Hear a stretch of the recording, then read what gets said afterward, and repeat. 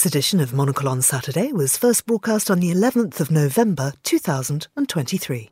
It's 1700 in Beijing, 11 a.m. in Kyiv, 9 a.m. here in London and 4 a.m. in Washington, D.C. You're listening to Monocle Radio. Monocle on Saturday starts now.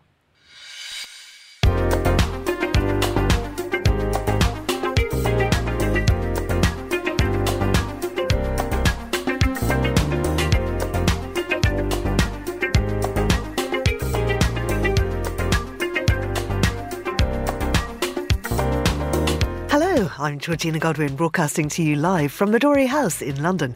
This is Monocle on Saturday. Now, coming up on today's programme, I'll be joined by Charles Hecker and we'll go through the global papers together. Then, I think through these three very different ways into discussing beauty, hopefully will open up that conversation. Monocle's Steph Chungu meets the curator of the new Wellcome Collection exhibition, Cult of Beauty. First, though, here's the news.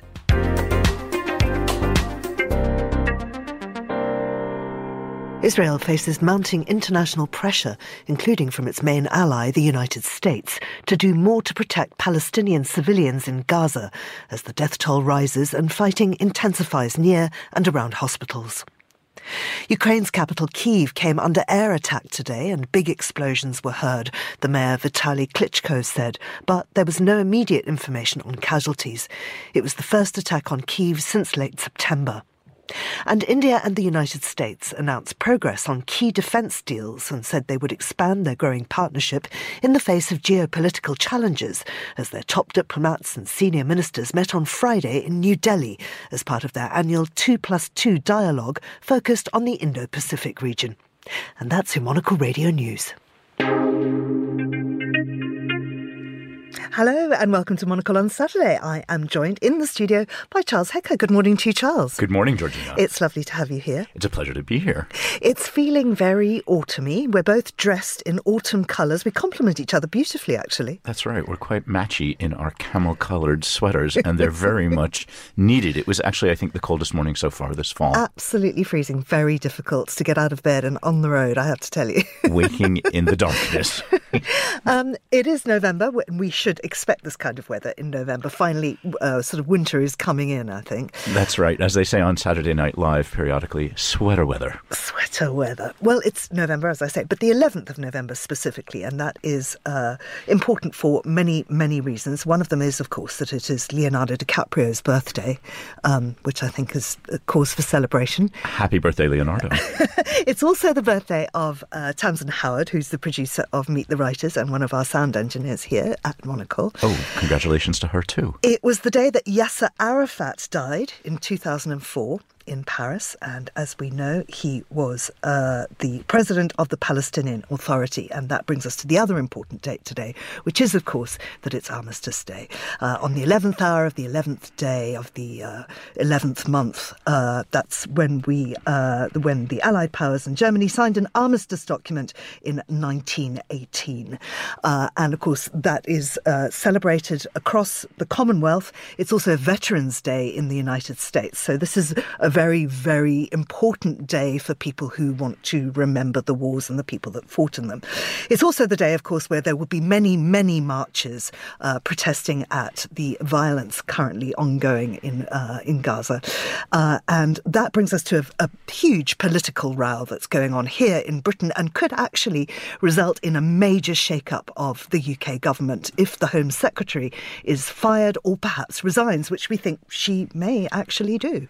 That's right. London is a little bit on edge this morning as it anticipates one of the very largest pro-Palestinian protests throughout the centre of London. As you're right, as you point out correctly, it is coinciding with Armistice Day and Remembrance Weekend and, of course, Remembrance Sunday tomorrow.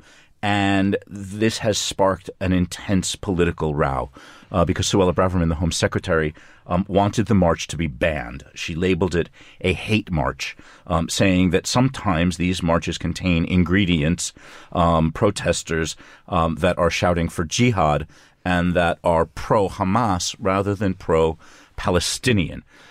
She is at loggerheads with the head of the Met, London's police service, that says they have not found grounds for cancelling the protests, and those grounds would be an imminent threat to public safety. And the Met has pushed back quite vigorously, saying this is political interference in our operational issues. Kindly leave us alone. The Home Secretary seems to be having nothing of it, and it's all wounded up on Rishi Sunak's desk. And of course, she wrote an op-ed in the Times saying all of this. It wasn't cleared by the Prime Minister's office. She said some things that I think they would rather not have been said in public, and therefore she has broken the ministerial code, and that would be the grounds on which she would be fired. Now, the two celebrations is the wrong word. The marking of Armistice Day and the pro-Palestinian march are in two separate, although quite close areas of London. The worry is, and this is what she has said, is that this will spill over. It will mar the Armistice Day marking, if you like. And a lot of people are saying, well, you're fomenting that hate, actually, Suella Braverman. That's right. A lot of this is being laid at her feet and saying that she, in fact, has been whipping up a lot of the tension, a lot of the resentment, and a lot of the sort of racist hostility that is accompanying the discussion of the protest. As a result, the Met is now in sort of full riot mode.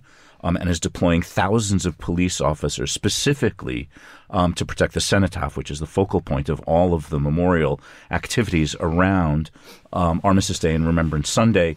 And march organizers have said they will be nowhere near there, and they have absolutely no interest in approaching the cenotaph or having anything to do with it. The additional problem, which attaches to almost any sort of political or politicized march in the center of London, is that there are elements that nobody will be able to control that are coming into London perhaps as spoilers. And that happens in environmental marches, and it happens in the anti-hunting protests. And there are groups that are that potentially have the capacity to turn this into something slightly ugly. And I guess that's what the police are protecting against. March organizers have been meeting with the police to assure that things do go peacefully. There have been several marches of this character in London already. The vast majority of them have gone without incident. I got caught up in one in Paris, actually, last weekend. So, I mean, they are going on in a lot of different places. Now, Antony Blinken, it's reported in the FT and indeed in other publications, Antony Blinken, the US Secretary of State, says too many Palestinians are being killed in the Israel-Hamas war. The US has called for more action to protect civilians as friction builds between Washington and Israel. So Washington, of course, one of Israel's staunchest allies. It seems there is a bit of a rift there now.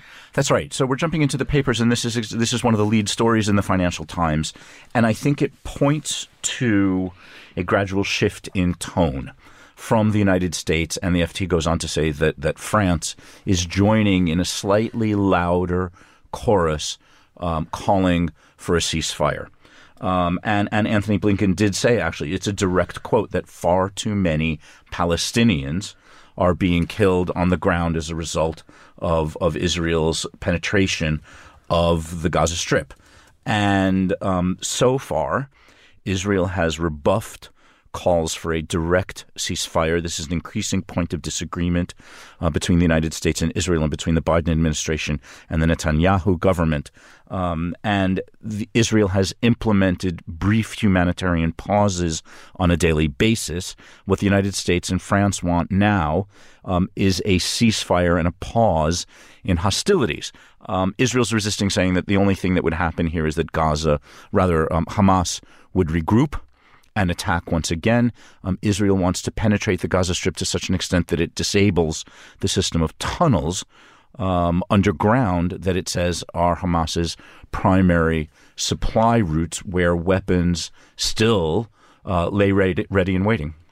I mean, it's the rift is very, very interesting, particularly as we see this weekend. There's a big conference going on in Saudi Arabia trying to map a way forward through Arab and Islamic nations. There's also a conference going on in Paris looking at how to get more aid into Palestine.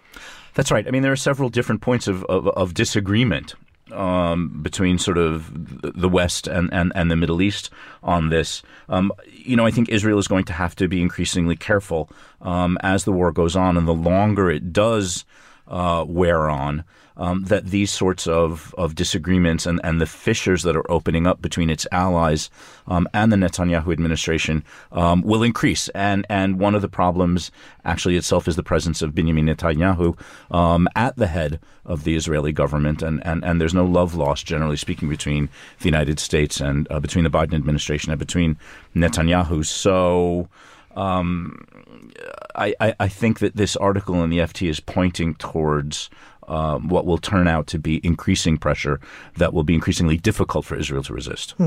Let's turn to another kind of eruption. This is Iceland, and they've declared a state of emergency over a volcano eruption threat. That's right. We're in The Guardian now, and deep into this story about a state of emergency being declared over the volcanic eruption is a genuinely shocking statistic, and that is that since late October, so just, in the past couple of weeks, 24,000 tremors have been registered on a peninsula in southwest Iceland called and please don't hold me accountable for any of my upcoming pronunciation, but it is the Reykjanes Peninsula, which is home to a town called Grindavik. Grindavik just has a few thousand people, but apparently the lava in the bowels of the earth is swelling up beneath Grindavik and threatening to erupt. And the threat is so prominent that, Iceland's famous Blue Lagoon has been closed. And we know that Iceland is in a seismically active region, and it wasn't too long ago that a volcano in Iceland disrupted aviation for quite some time. And I think that the authorities there indeed expect a volcanic eruption. It's a question of when and not if. And they're taking all sorts of emergency measures to make sure that the damage is limited. Yeah. Do you remember that eruption? I mean, it was very... Ija Popper Kettle something was the name of the volcano.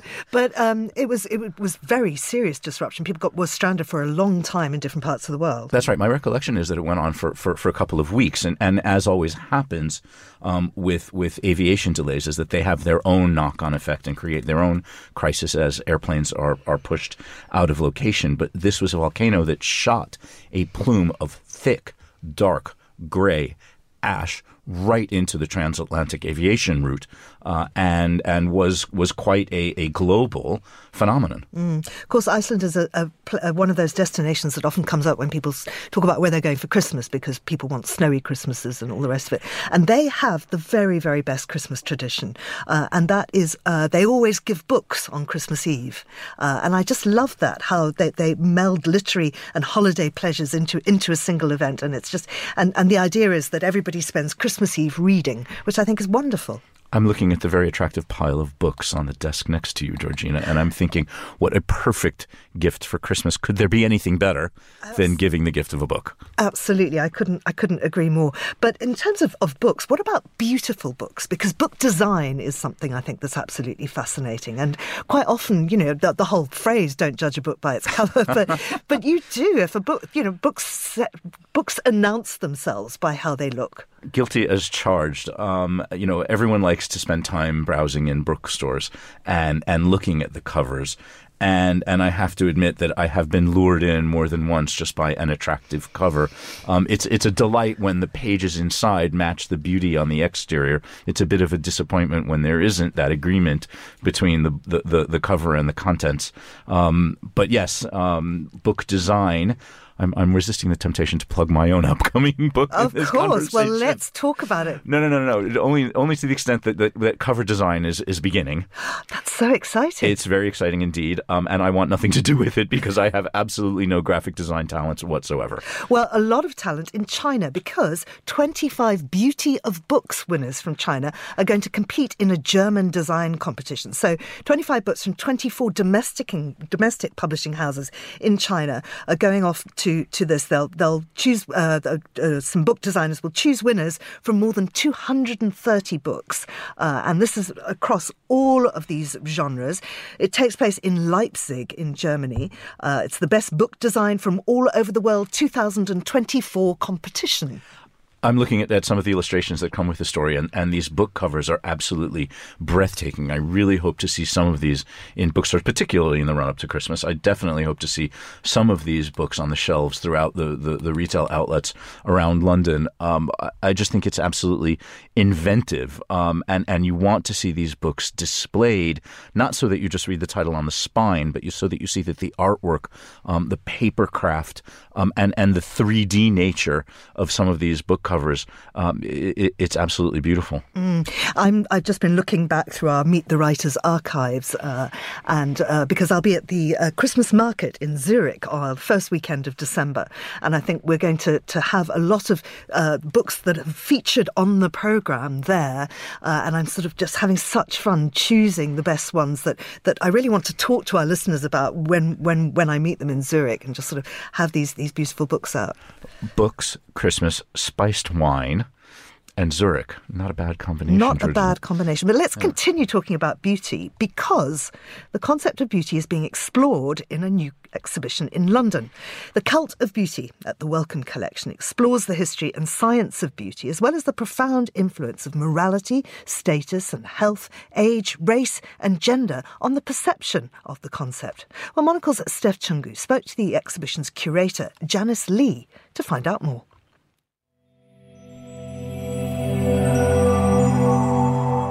The concept of beauty has been a human fascination for centuries, from the latest anti-aging cream now to drinking literal gold for immortality in the past. Of course, that's nothing if not the standard of objects shown at the Cult of Beauty exhibition at the Wellcome Collection. This exhibition explores the concept of beauty with over 200 items and interactive rooms, all dedicated to explore the ideals of beauty standards and the drive to achieve perfection. From the evolution of Vogue magazine to the popularity and extremes of cosmetic surgery, the Cult of Beauty gives an insight to global beauty standards, such as exploration into modern hairstyles in Nigeria, to a gaze into androgynous beauty in life and art, to name a few. The expansive exhibit is curated by Janice Li. Here she tells me how the concept of the exhibition came to be. I just started off with wanting people to see very different aspects of beauty, which is why you can see in the design of it as well that each section have a completely different mood and color palette and materials to highlight how multifaceted the concept of beauty is. It was really interesting to discover how the history of beauty is so intertwined with one of health and scientific discovery and innovation and technological advancement. The Cult of Beauty follows three concepts: the industry, the ideals, and subverting beauty. While the ideals and industry look at the history and integration of science within beauty, the submersive looks at interpretations and the introduction of technology with the future looming of beauty. Janice shares more in detail. Each section have a completely different mood and color palette and materials to highlight how multifaceted the concept of beauty is. And obviously, you can't not talk about ideals and notions and bodies if you're talking about beauty. But then in our world today, there's so much about the industry and the digital culture. And also, it was really interesting to discover how the history of beauty is so intertwined with one of health. I think through these three very different ways into discussing beauty, hopefully will open up that conversation. Janice worked with professors, thesicists, historians, and of course beauty brands and content creators. The exhibition also has an interactive installation which Janice explains. Forgive me for describing it so terribly, but it's a mechanic of like big vials in the center, and it's set on this amazing wave concoction on statue thing, and inside the vials there are different components that is used for like skincare or beauty. So there was a smell of rose water. I wanted to know, how was it curating with the artist that created the sensorium?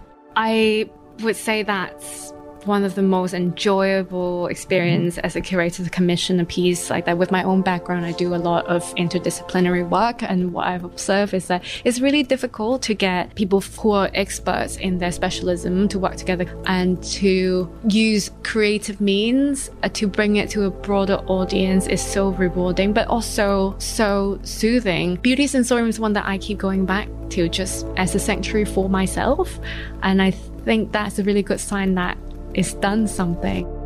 In the final section of the exhibit, the future of beauty details of an artist that is known as Narcissista. The New York-based artist, working exclusively with Janice for the exhibit, created a tower of her mother's belongings, from random notes to photos, all hovering over a single wooden chair with a pair of heels. For me personally, it's been a year-long process working with Narcissista. I first met her in person and discussed the idea of this commission about a year ago. Narcissista practice had been really bold. There are a lot of strong, explicit imagery in her work. She's not worried at all to push boundaries and be controversial. But behind this mask persona, I just feel really privileged to be able to see that side of her forming her practice through a really vulnerable origin, that complex relationship with one's mother. A lot of people have the complexity of being a mixed race person, carrying a lot of intergenerational trauma from both sides of her heritage. It's such a good poignant illustration on how nothing in life is in isolation. We can't just talk about beauty in terms of aesthetics or morality or age, because it's quite intrinsic to a lot of aspects of our lives. There are ideals of the beauty industry as a whole, but there are also dark explorations in the exhibit. For one, with British photographer Juno Calypso. Their work features pastel pinks and blue interiors, chintzy curtains, and 1970s finger food. This is while her alter ego Joyce inflicts rigorous and, at times, lonely beauty regimes on herself. After all, beauty is in the eye of the beholder. For Monocle in London, I'm Steph Chungu.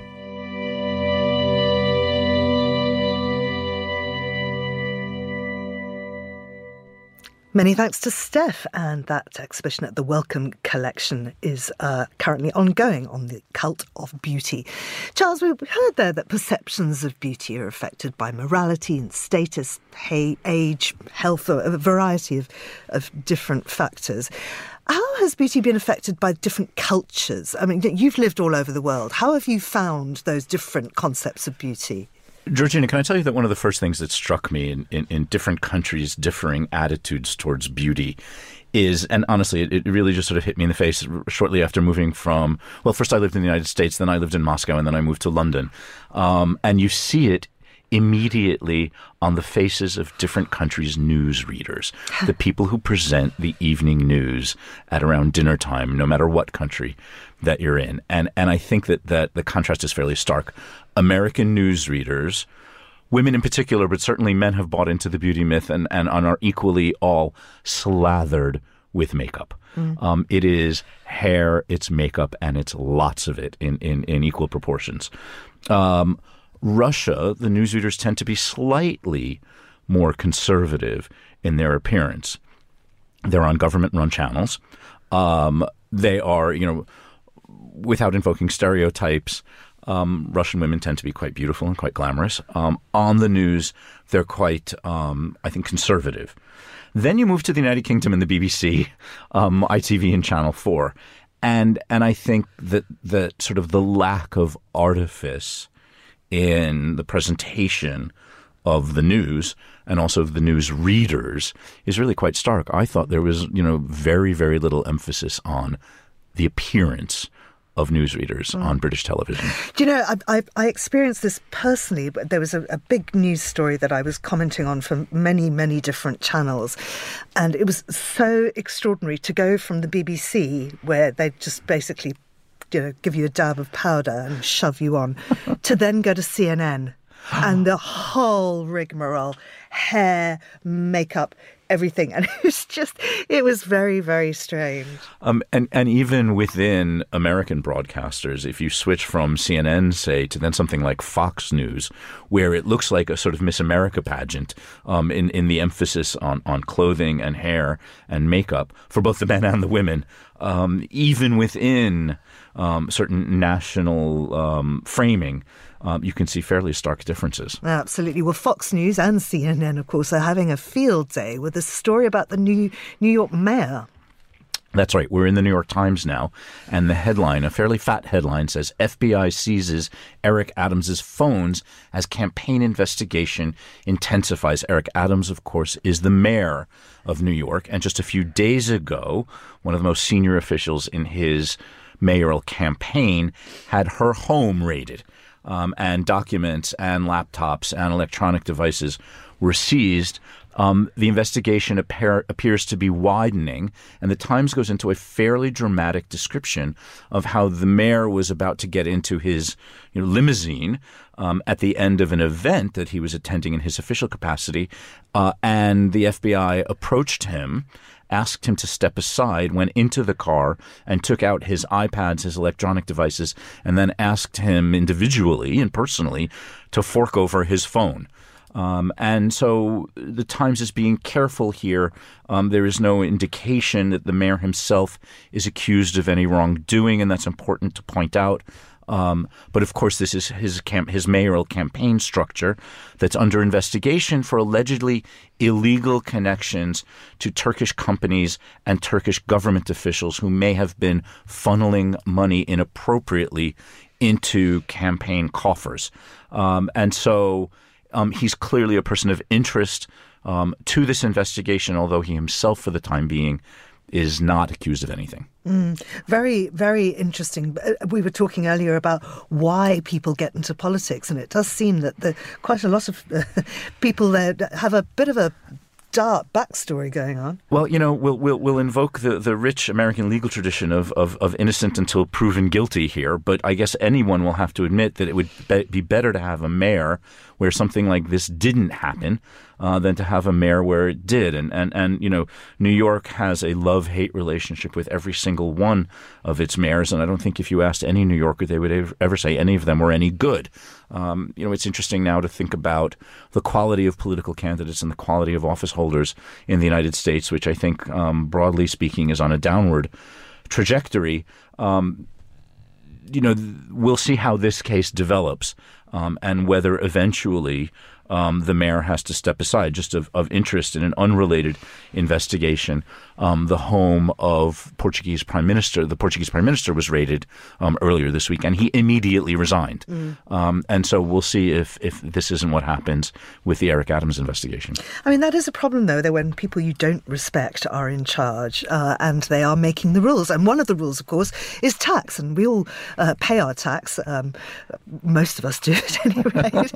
And honestly, I don't resent paying it at all, because I feel that I get really good services in return, or at least we did. The health service, unfortunately, is not what it once was. But what one does tend to resent is the VAT on things. So the Treasury is now on the brink of raising alcohol duty for the second time in 4 months. That's right. And it's going to be a whopping increase. So we are in the Times of London now with a headline that says, Jeremy Hunt poised to hit wine drinkers with second rise in duty. Jeremy Hunt, of course, the Chancellor of the Exchequer, who's in charge of how much money the country makes and how much money the country spends. And what they're doing is they're going to let the duty on wine, in particular on red wine, they're going to let it rise with the rate of inflation. Inflation in the United Kingdom is still pretty high. It's 8.9%, and that's a whopping increase on a bottle of wine. There's an interesting thing in here, though, Georgina. The Times tells us that as a result of this whopping new duty on red wine, the average price of a bottle of red wine is going to hit £8.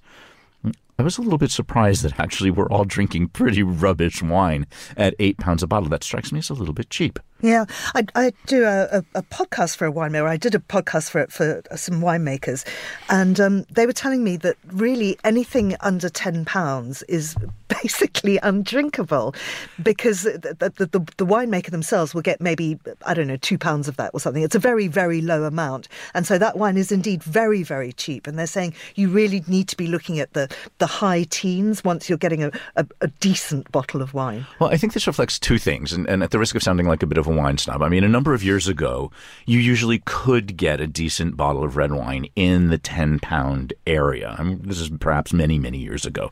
And you're right, you've had to sort of move that bracket up. But going back to our conversation about judging books by their cover, it's interesting that we do feel sort of reassured about the quality of a wine in connection with the price and the label. And I guess we're all a little bit guilty of thinking that more expensive wine is better. The greatest disappointment, of course, for all British buyers of wine is that once you get to the continent, you realize that you're paying through the nose and that most of our European friends are spending half the price for wine that's twice as good. Well, absolutely. It's far too early for wine, but should we go and have a coffee now? Coffee also, by the way, is getting very expensive. So yes, let's have it while we can. Okay. Charles, thank you very much indeed. That's all from Monocle on Saturday. Thanks to our producer and studio engineer, Mariella Bevan, and of course to Charles. The programme will return next weekend. I'm Georgina Godwin. Thanks for listening.